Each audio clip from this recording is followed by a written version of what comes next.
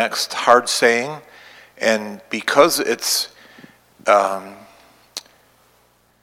always wise to get context, I think I will read the entire 9th chapter of Romans, and then we'll come back and look at the hard saying that we're focusing on, and that is verse 13.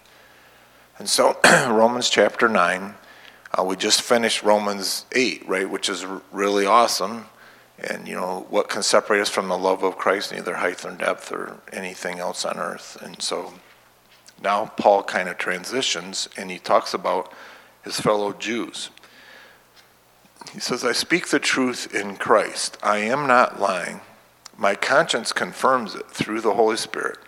I have great sorrow and unceasing anguish in my heart.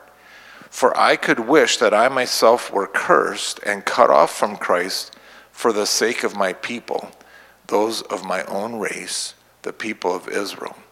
That's a pretty amazing statement, right? To say, and he prefaces that with, you need to understand, I'm not just saying this rhetorically. I mean it with my heart, my conscience. I wish I could go to hell if it would save my fellow believers, my fellow brothers, not believers, my fellow brothers and sisters in Israel, the people of Israel. So he really loves the lost, especially of the descendants of Abraham that are lost. And he goes on, he says, theirs is the adoption. There's the divine glory, the Shekinah glory that appeared in the temple. The covenants, right? The covenant with Abraham, the covenant with Moses. The receiving of the law. They're the ones who were given the privilege of getting God's own voice to tell them the 10 Commandments. The temple worship. The beauty of that liturgy and all the promises that belongs to the people of Israel. Theirs are the patriarchs, Abraham, Isaac, Jacob, and from them is traced the human ancestry of the Messiah, who is God over all, forever praised, amen. So he just basically just explained a whole lot of privileges that the Jewish people have. All right. It is not as though God's word had failed. For not all who are descended from Israel are Israel, nor because they are his descendants are they all Abraham's children. On the contrary, it is through Isaac that your offspring will be reckoned. So again, we're going to read it all, but I'm going to slow down a little bit and just make sure we understand these terms and phrases. So not everybody who's a descendant is necessarily considered a child of Abraham, right? So just because you were a Jew, a descendant of Abraham biologically, that does not mean that you're one of Abraham's children in that sense, right? So his descendants, he says, on the contrary, it's through Isaac that your offspring will be reckoned. So the first case of illustration is Abraham had several sons, Ishmael and Isaac, and then other sons after that. But it was through Isaac that the promise would be given. And so there's a distinction. So God is, what I think Paul's trying to establish here is, I really love my Jewish brothers and sisters, but it's not God's fault that some of them are rejected or rejecting him. Not everybody who's a descendant is I think the basis we're building. Okay.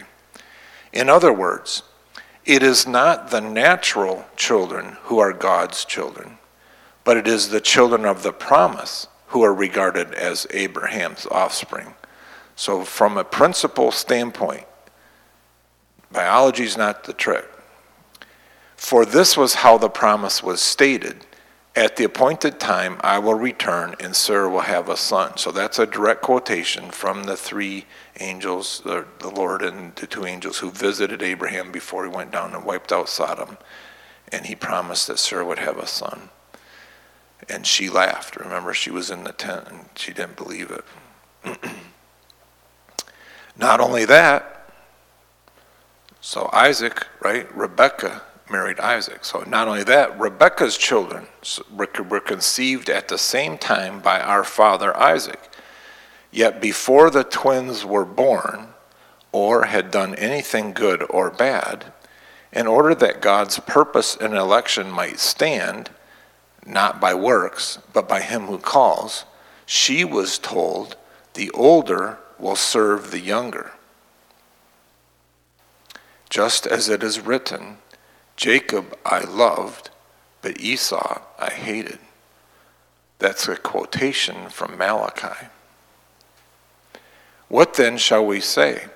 Is God unjust? Not at all. For he says to Moses, I will have mercy on whom I will have mercy, and I will have compassion on whom I will have compassion. It does not, therefore, depend on human desire or effort, but on God's mercy. For Scripture says to Pharaoh, I raised you up for this very purpose, that I might display my power in you, and that my name might be proclaimed in all the earth. Therefore, God has mercy on whom he wants to have mercy, and he hardens whom he wants to harden. One of you will say to me, well, then why does God still blame us? For who is able to resist his will? But who are you, a mere human being, to talk back to God? Shall what is formed say to the one who formed it, why did you make me like this? Does not the potter have the right to make out of the same lump of clay some pottery for noble purposes and some for disposal or refuse? What if God, although choosing to show his wrath and make his power known, bore with great patience the objects of his wrath prepared for destruction? What if he did this to make the riches of his glory known to the objects of his mercy, whom he prepared in advance for glory, even us, whom he also called, not only from the Jews, but also from the Gentiles? As he says in Hosea, I will call them my people who are not my people. I will call her my loved one who is not my loved one. You recognize these phrases from Hosea? When we looked at seeing Jesus in the story of Hosea, this is the names of Hosea's children through his wife of unfaithfulness. And so he named one of them not my people, and he named the other one not my loved one. But later in the book, he does call them his loved one and calls them his people. And so there's some sort of a redemptive turn. And so as he says in Hosea, I will call them my people who are not my people, and will call her my loved one who is not my loved one. And again in Hosea, in the very place where it was said to them, you are not my people, they will indeed be called children of the living God. Isaiah cries out concerning Israel, though the number of the Israelites be like the sand by the sea, only the remnant will be saved. For the Lord will carry out his sentence on earth with speed and finality. It is just as Isaiah said previously, unless the Lord Almighty had left us descendants, we would have become like Sodom. We would have been like Gomorrah. That's an interesting verse all by itself, isn't it? If God had not worked to create a remnant, to call out a remnant, we would have, even his own people, would have turned out like Sodom and Gomorrah and had been utterly destroyed by God. Okay, so I'll back up to that most difficult middle phrase, the one that's the focus for tonight. It's just as it is written, Jacob I loved, but Esau I hated, which was Malachi's extension of the promise, the older will serve the younger. And so the angel or the Lord did not say it directly to Rebekah that I hate Esau and I love Jacob. The Lord said the older will serve the younger. But the prophets later interpret that and expand that or restate it with the statement, just as it is written, Jacob I loved, but Esau I hated. This is Paul quoting from the first chapter of Malachi, I believe. So my question for us tonight, what's that? Yes, God is the one saying, Jacob I loved, but Esau I hated. Because God is the one who says that the older will serve the younger. So this is God speaking. Yeah, and that's how Paul is using it. Because again, to get the whole context, Paul's trying to establish that not everybody who descends from Abraham is going to be saved. There's going to be a remnant. And so then he says in verse 11, yet before the twins, that's Jacob and Esau, before they were born or had done anything bad, or good or bad, in order that God's purpose in election might stand. So this word election is sticking out right there. Not by works, but by him who calls, she was told the older will serve the younger. In other words, Jacob I loved, but Esau I hated. That's how I'm interpreting it. So then what shall we say? Is God unjust? Not at all. So God defends himself from our accusation. So this is obviously a hard saying because help me. Why is this such a hard saying? I'm sure you have friends and acquaintances you are glad they're not here right now, right? Why do we feel that way? What is it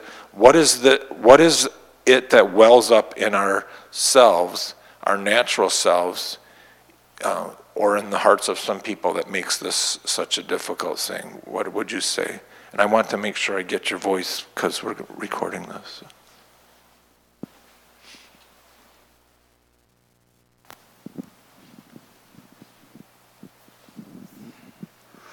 Well, the first response to it is that because it happened before they were born, it seems a rather harsh and without reason statement.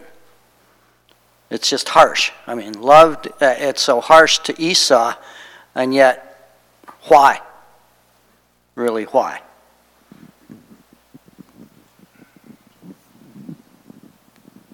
Yeah, the why question. Someone else.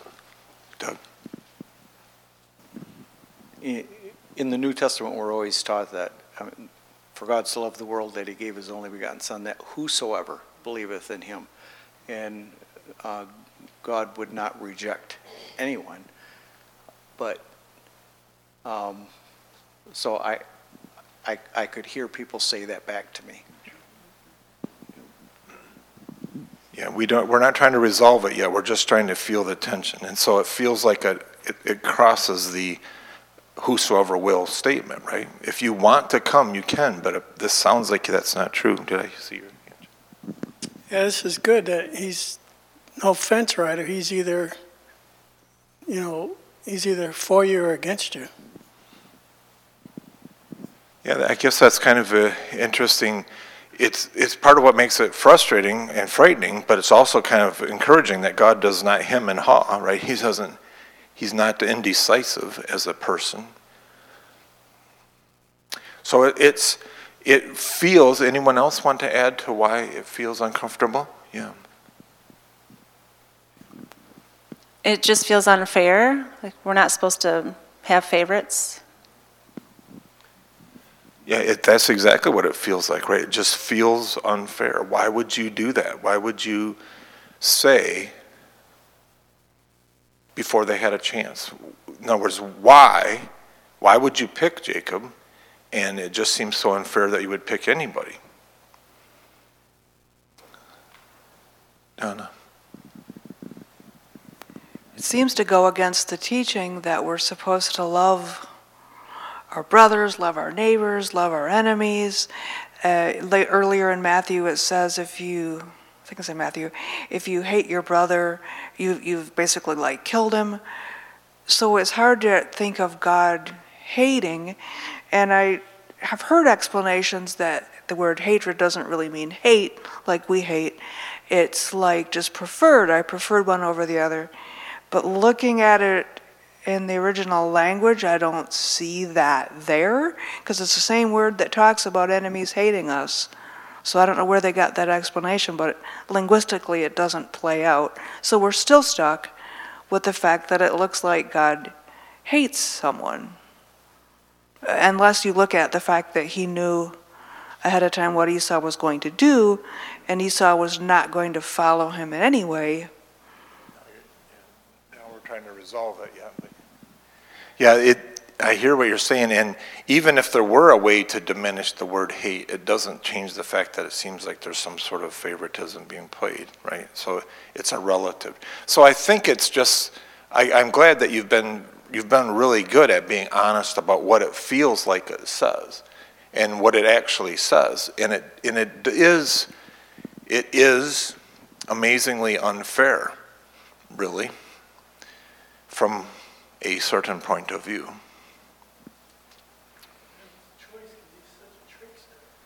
Say that it was, yeah, this is another, Chuck makes a good point. It's kind of an ironic choice because Jacob was really a rascal, right? He was not a good man, and he deceived his father and stole his brother's birthright. He tricked his brother into selling him his birthright at another time. He lied and traded. The first time he encounters God, when he sleeps on that rock and has the dream, he makes a deal with God. If you'll bless me and take care of me, then I'll come, I'll give you a favor, a real sort of manipulative approach to God. And yet somehow later in his life, he wrestles God in that, on the way back when he's coming back, and he's afraid of Esau, and everything's falling apart, and he wrestles God. And I've heard a really good message about how Jacob was always looking for somebody to approve him. Somebody, he grew up with a dad who didn't like him, right? Isaac liked Esau because he was out in the field, and Jacob didn't have his father's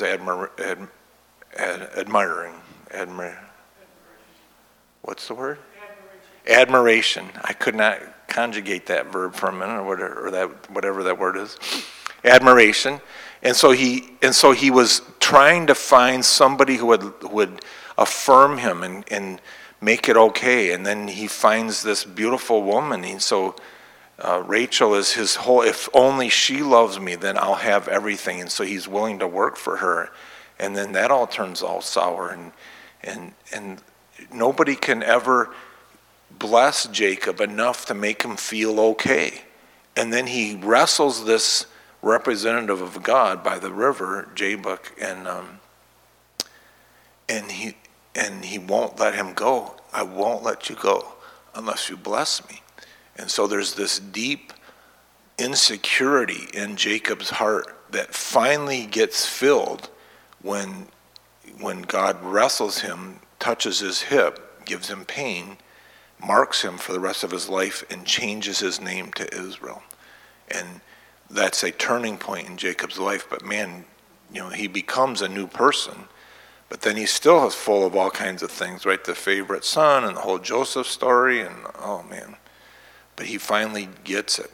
So it is super sad, ironic in this context that God would choose him, because Esau seems to be, we don't have as many details about Esau's life.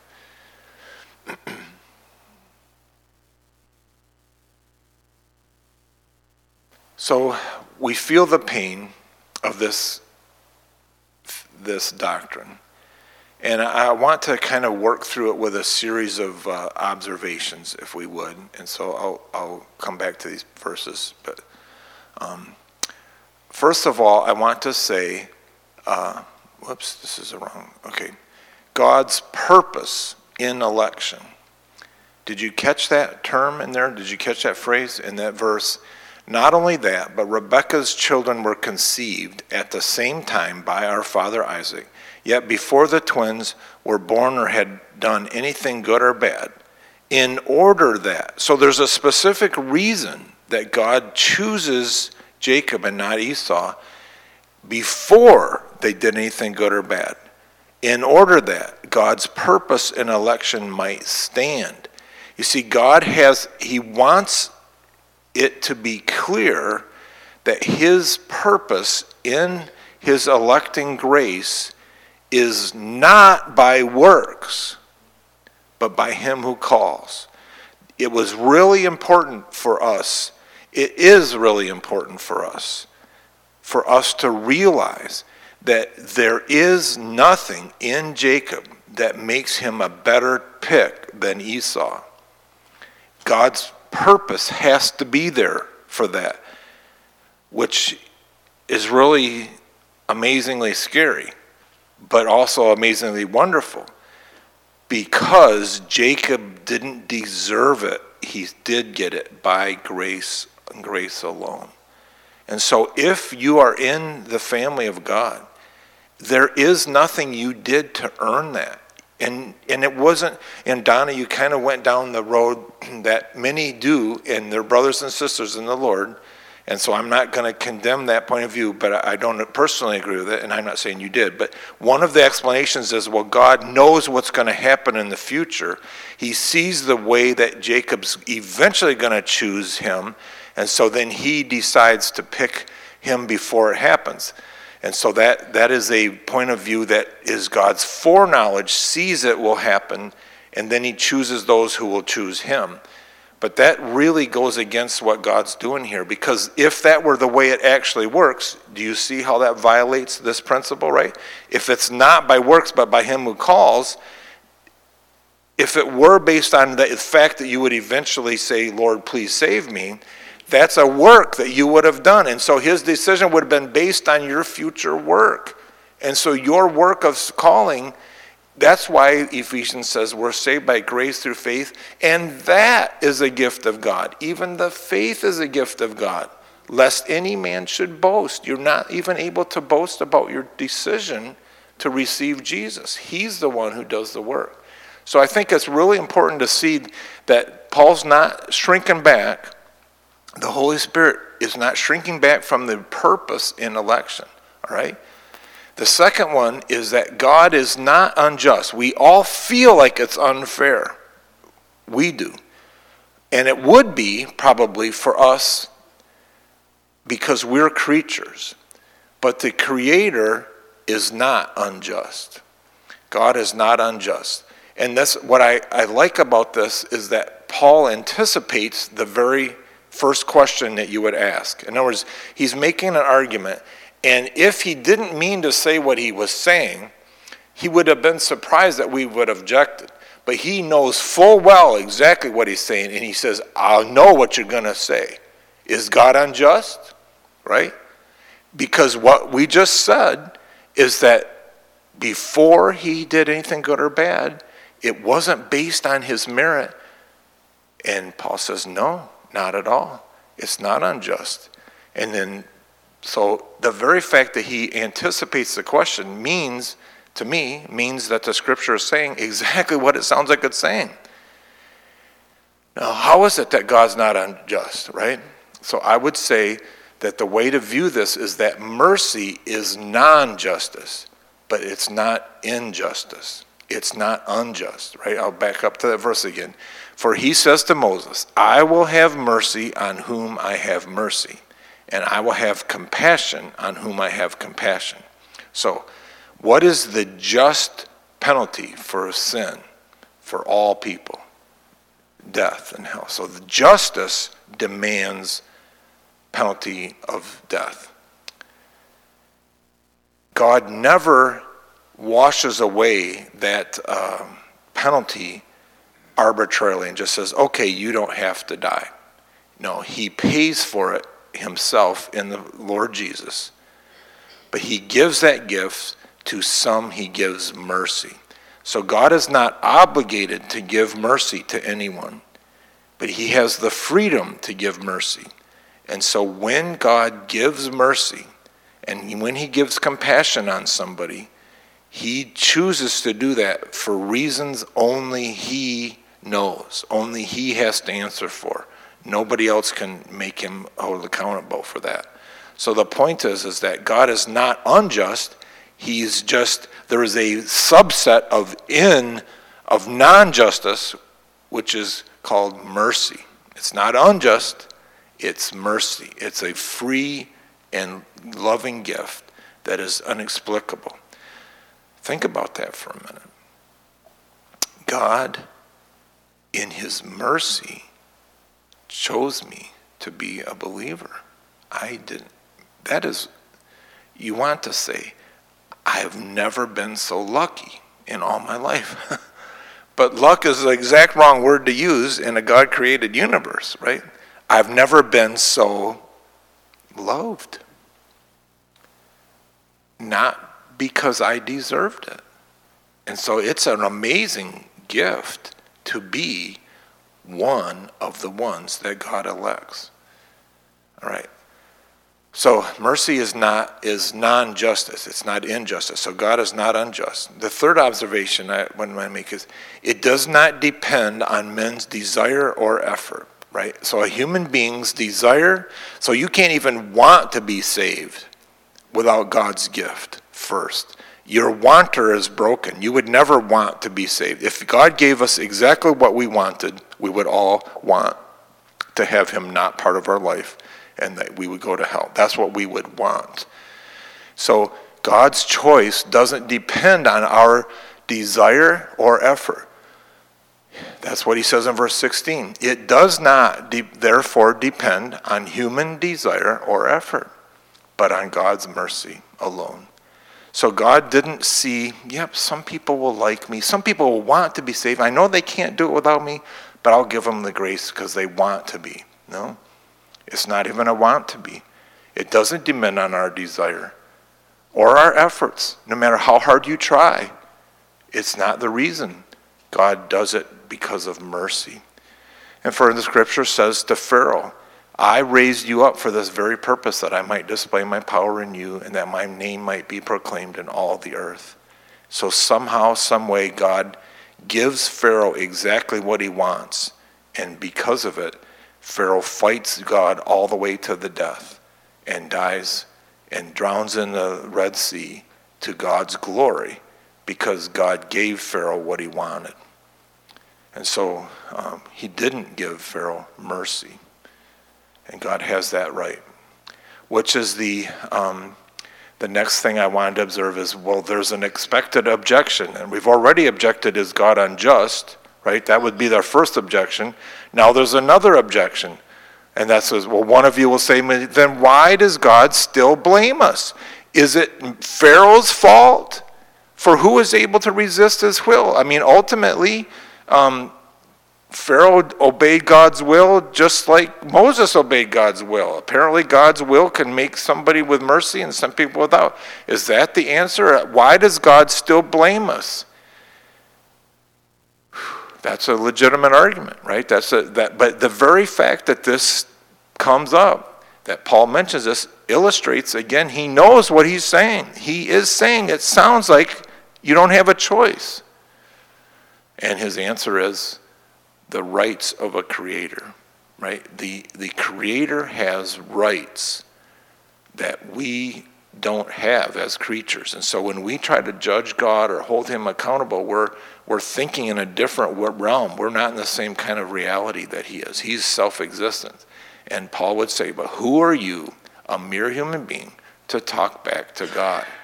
God shall what is formed say to the one who formed it, why did you make me like this? We don't have the right to do that. He has the right. And so again, Paul asks the rhetorical question, does not the potter have the right to make out of the same lump of clay some pottery for noble purposes and some for disposal or refuse? And so God, the Almighty Creator, can make one planet or one star to blow up and one star not to blow up, or what he can do whatever he wants to do. And God has the right to make us, some of us, as objects of mercy, and the rest of us as objects of wrath. Pretty heavy. And then I have one more, I think, observation. Paul ventures an explanation. So he's going to offer an explanation for why would God do it this way? Why would he do that? Why did God make a universe that's this way? And his explanation is just a guess, because Paul doesn't know either, even though he's writing through the Holy Spirit. So this is probably the best guess we've got, but it's not, he just raises a question. He says, what if God, although choosing to show his wrath and make his power known, so he keeps his wrath and his power, he's going to show it to Pharaoh. I'm going to bring around his destruction. What if he did that? But he bore with great patience the objects of his wrath, prepared for destruction. What if he's really slow about it? He could have destroyed Adam and Eve right then, but he bears with great patience. What if he does that? What if he slows it way down and does not bring his consequences, his just consequences, for a long time? What if he bears with great patience? And what if he does that? What if he did this patience to make the riches of his glory known to the objects of his mercy? So he can have mercy on who he wants to have mercy. And so he has mercy on Moses, and he does not have mercy on Pharaoh. Pharaoh gets justice. Moses gets mercy, and Jesus pays the price for Moses to get mercy, right? So Jesus pays that price. So God remains just. What if God did this to show Moses the glory of his mercy that he prepared for Moses, whom he prepared in advance of glory, even us whom he called, not only from the Jews, but also from the Gentiles? The point I think that he's making is, what if God did this to show us how patiently he deals with the object of his wrath, to show us how we deserve that wrath and don't get it, so that we can say, oh my, wow, look at the blessing that I've been given. Because it would have been one thing to just, God could have made history instantaneous and could have called out from history those who he called and said, yep, you're saved, let's go to heaven, and you're lost, you're not. And we wouldn't have experienced any of this tension or any of this time lapse and all the things, and we would have never known how great that really was. And so somehow Paul is speculating that God is patient with his judgment on the wicked to show us the huge amount of mercy that we've been given, so that we can even more be grateful for his love for us. So it's a pretty heavy material, but I think there's a lot of observations, and maybe the last thing is the emphasis on the amazing mercy of God. The point is not how mean God is or how cruel his justice is. The amazing thing is that God has mercy at all, because what we did deserve was destruction, but God has mercy at all. And we are among those who were not his people, who by his grace are now called his people. We were among those who were not his loved one, and by his grace are now his loved one. And the beauty of being here by grace and grace alone is that I didn't do anything to deserve it, so I can't do anything to lose it. So I'm truly loved. And because I didn't do anything to deserve it, I can love you as a fellow brother and sister in Christ, because there's nothing better about me than you. And I can even love a person who's lost and seek their salvation with all my heart and respect them as a human being, because there's nothing intrinsically better about me than them. I just received mercy. And so I can beg God to give them mercy, and I can pray and beg them to receive God's mercy. And so this is such a leveling thing. It makes us all so equal. I get to sit at the exact same table as Moses and Peter and Paul. There's no hierarchy in heaven, because we're all purchased and given the exact same level of mercy. He didn't deserve more than I got. He didn't get more than I got. And so we get to be there with Mary and Ruth. There isn't a hierarchy there. And so this wonderful grace that makes me love no matter what is super, super amazing. So those are my observations about, I don't know if I have another copy. Yeah. So that's my list of things about the text. What is that? What do you think? Any responses to that? I see some good. This could be a while, because in my previous studies on Romans, this definitely talks about the sovereignty of God. It has nothing to do with the eternal destiny of Jacob and Esau. This is about two nations. God chose Jacob to be the nation through which our Savior would come. Esau was the father of Edom, which became the enemy of that nation. But what he's saying is, I chose Jacob to have my seed come through him. And yes, it applies to us as individuals. We can still argue the election. God did choose me. For a long time I struggled with, well, why did God choose me and not my brother? Well, now my brother's saved, so I can't say he never chose my brother. But as it says, Jacob I loved, Esau I hated. It didn't have anything to do with his eternal destiny. It was my choice to use him. God is still sovereign, and used him, as we talked about the example of Pharaoh. The ironic part is, in the end, the nation of Israel rejected God's Son, which helps us understand that even though God chooses us in our walk through life, we will do things to reject God, but we're still saved and he's still sovereign. That doesn't change that. So I see what you're saying. I'm not sure that changing Jacob and Esau into nations instead of individuals. Okay, my turn.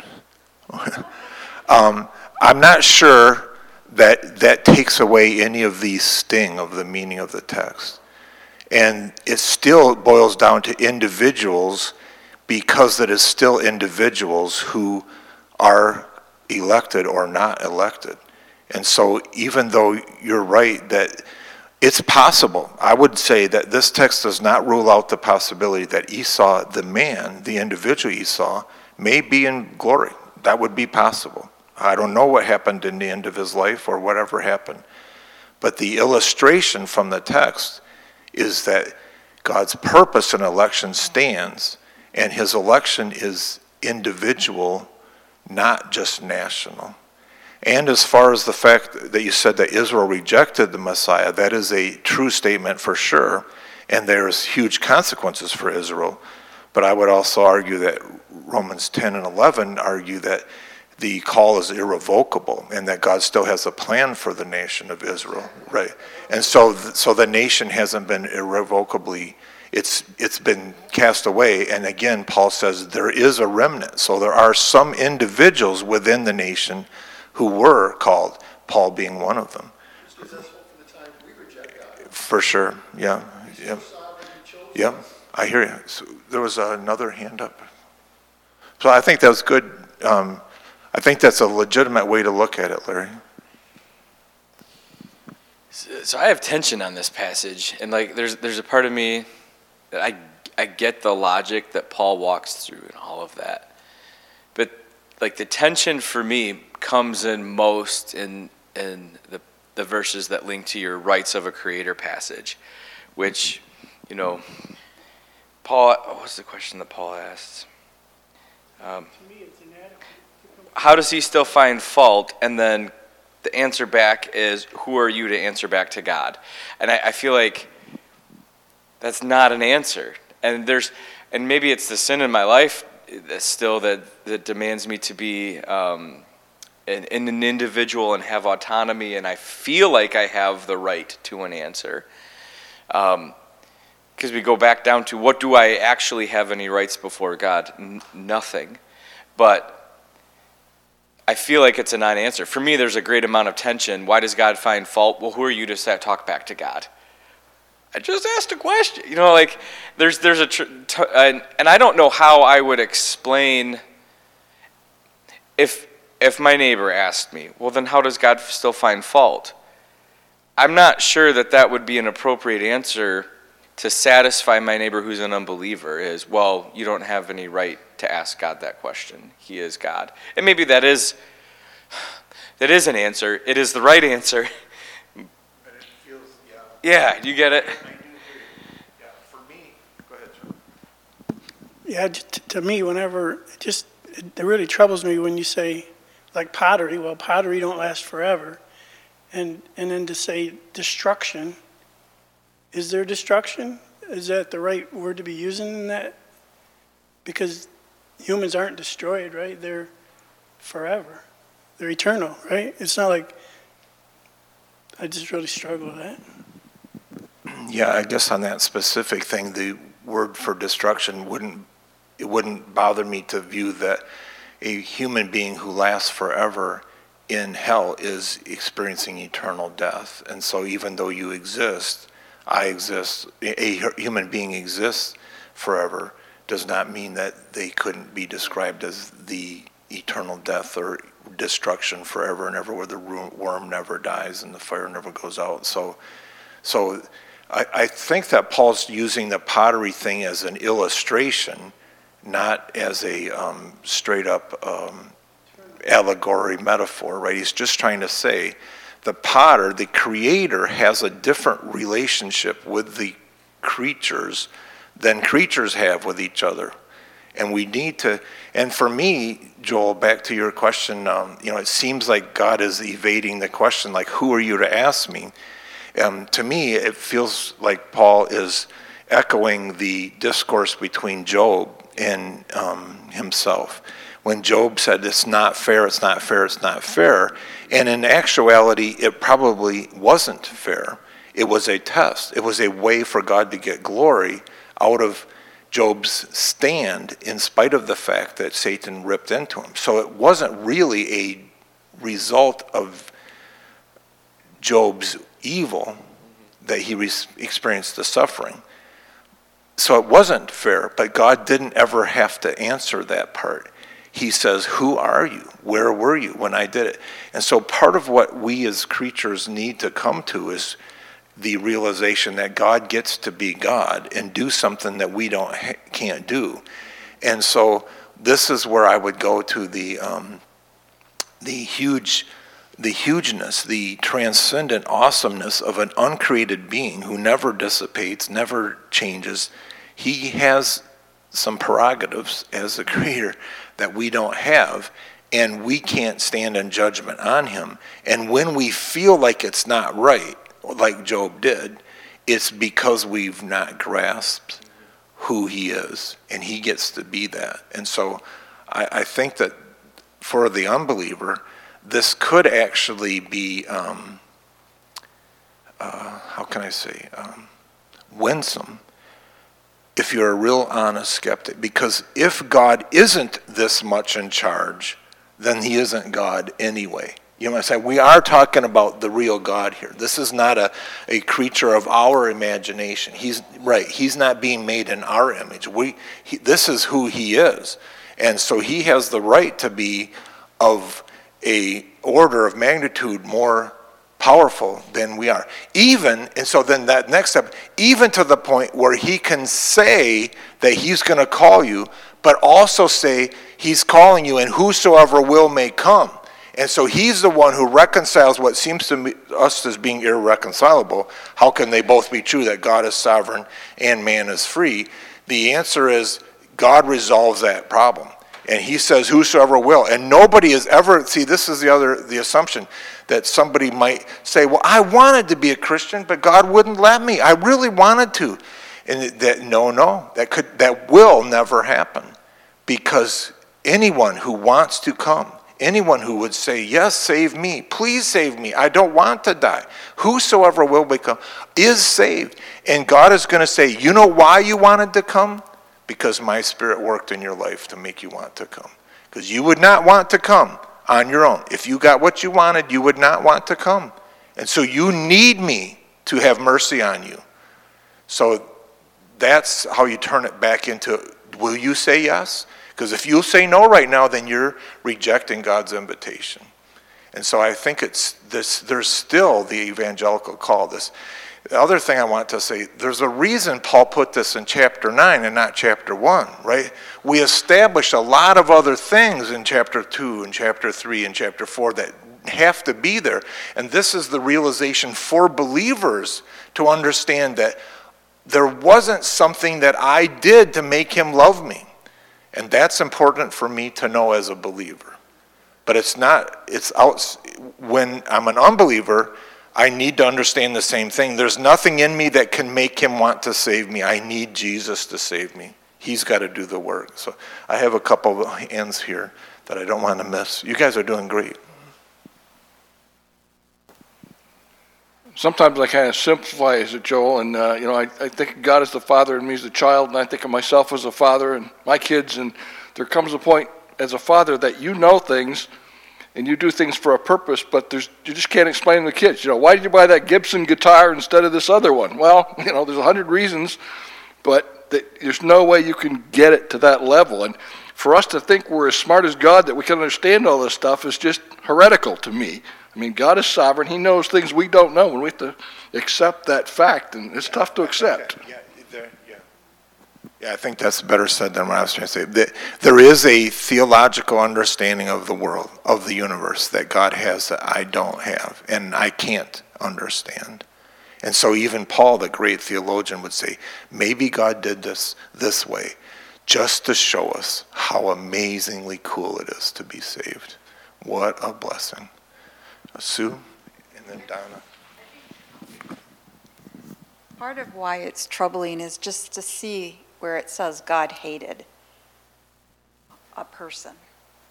I think that God is love. God loves the people. He wants all people to come to him. And so I think it just...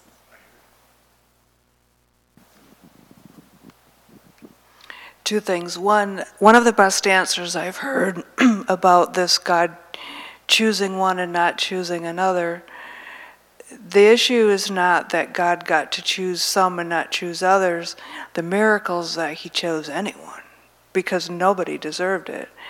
And when you struggle between, is anyone who comes to Christ, anyone comes, or is it God chose? And I think it's back to Dr. Mayers, who was the professor both and. It is both that anyone who comes to Christ and wants to will be accepted, and the other side of that coin is you were chosen. And somehow those two things work together the same way that Christ is God and man. Logically, that shouldn't work. You can't be two different things like that. But in God's economy, and because he is sovereign, he can do all kinds of stuff that our human logic can't figure out. I would modify that to the mysteries that we can't understand. They're not illogical in the sense that they're contradictory. They're just beyond our ability to comprehend it. In other words, Jesus isn't a contradiction. He's one person with two natures.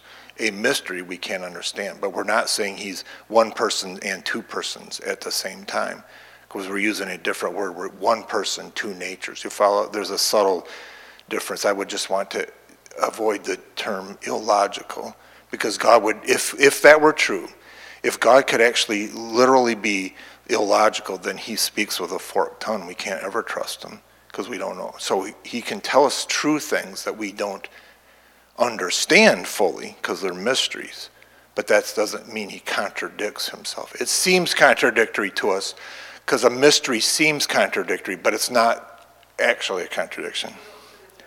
Right. But I would still say, yes, they do fit in our logic. They just beyond our ability to comprehend all of the mysteries of it. But that's a sub point. That's a semantic. I don't mean to get on a sidetrack. Sue,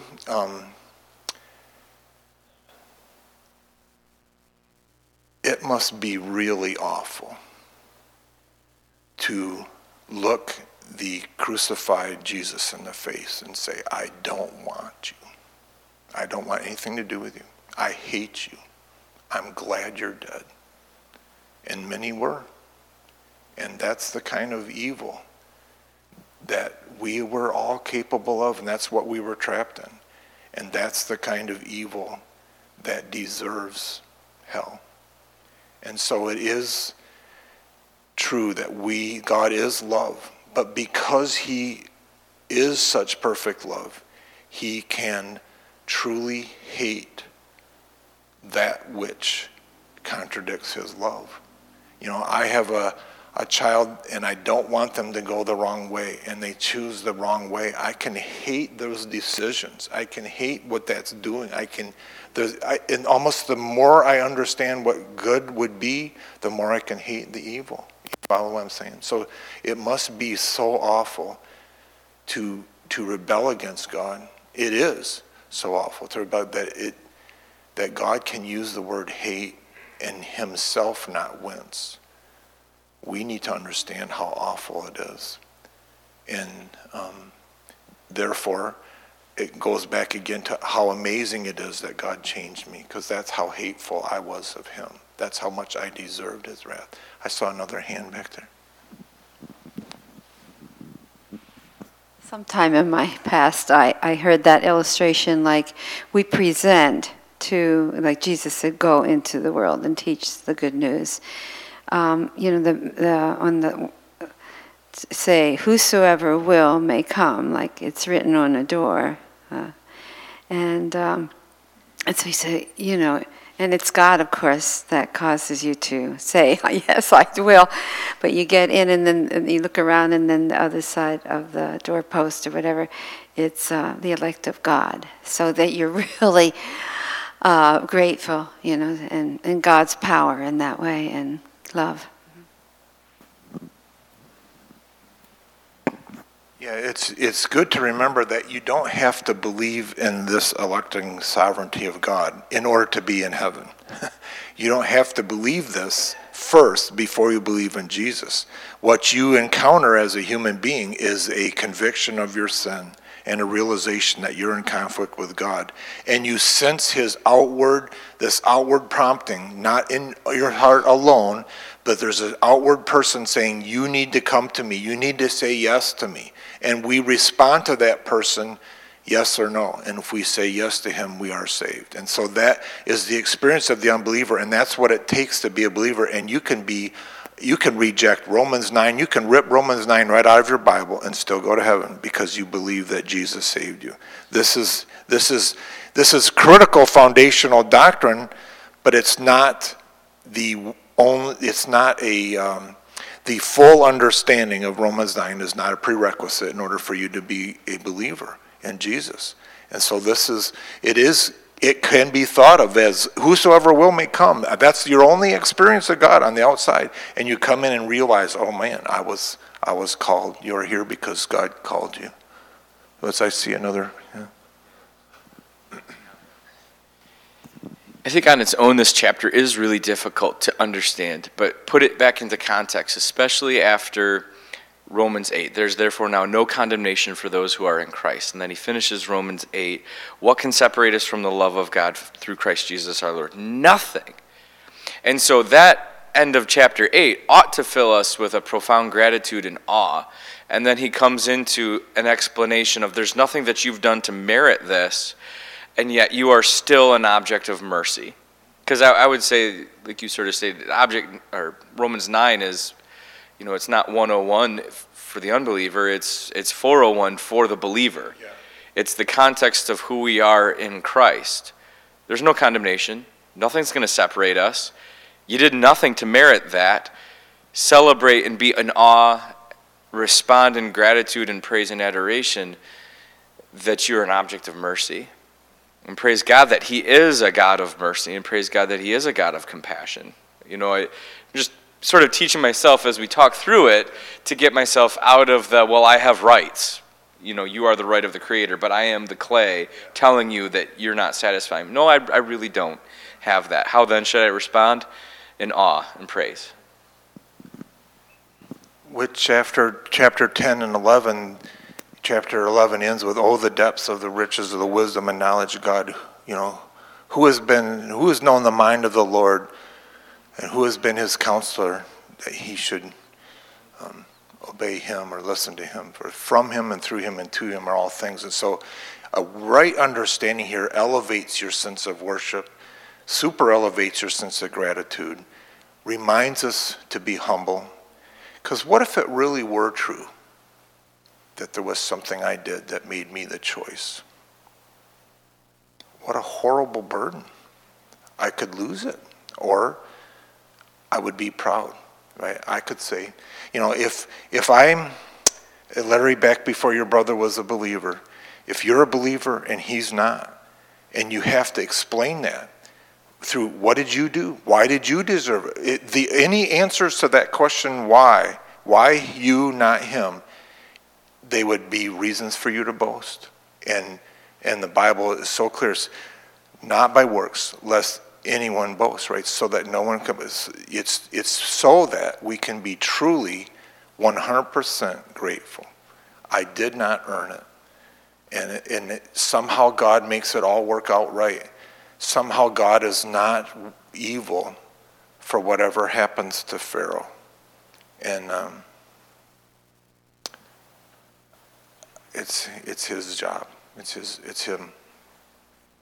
So, well, I want to commend you all for being so sweet and kind. This is really a very difficult thing, and we can be on different places and in different explanations, but you did really well. So any closing comments? Everything all set? So, Father, thank you so much for your mercy.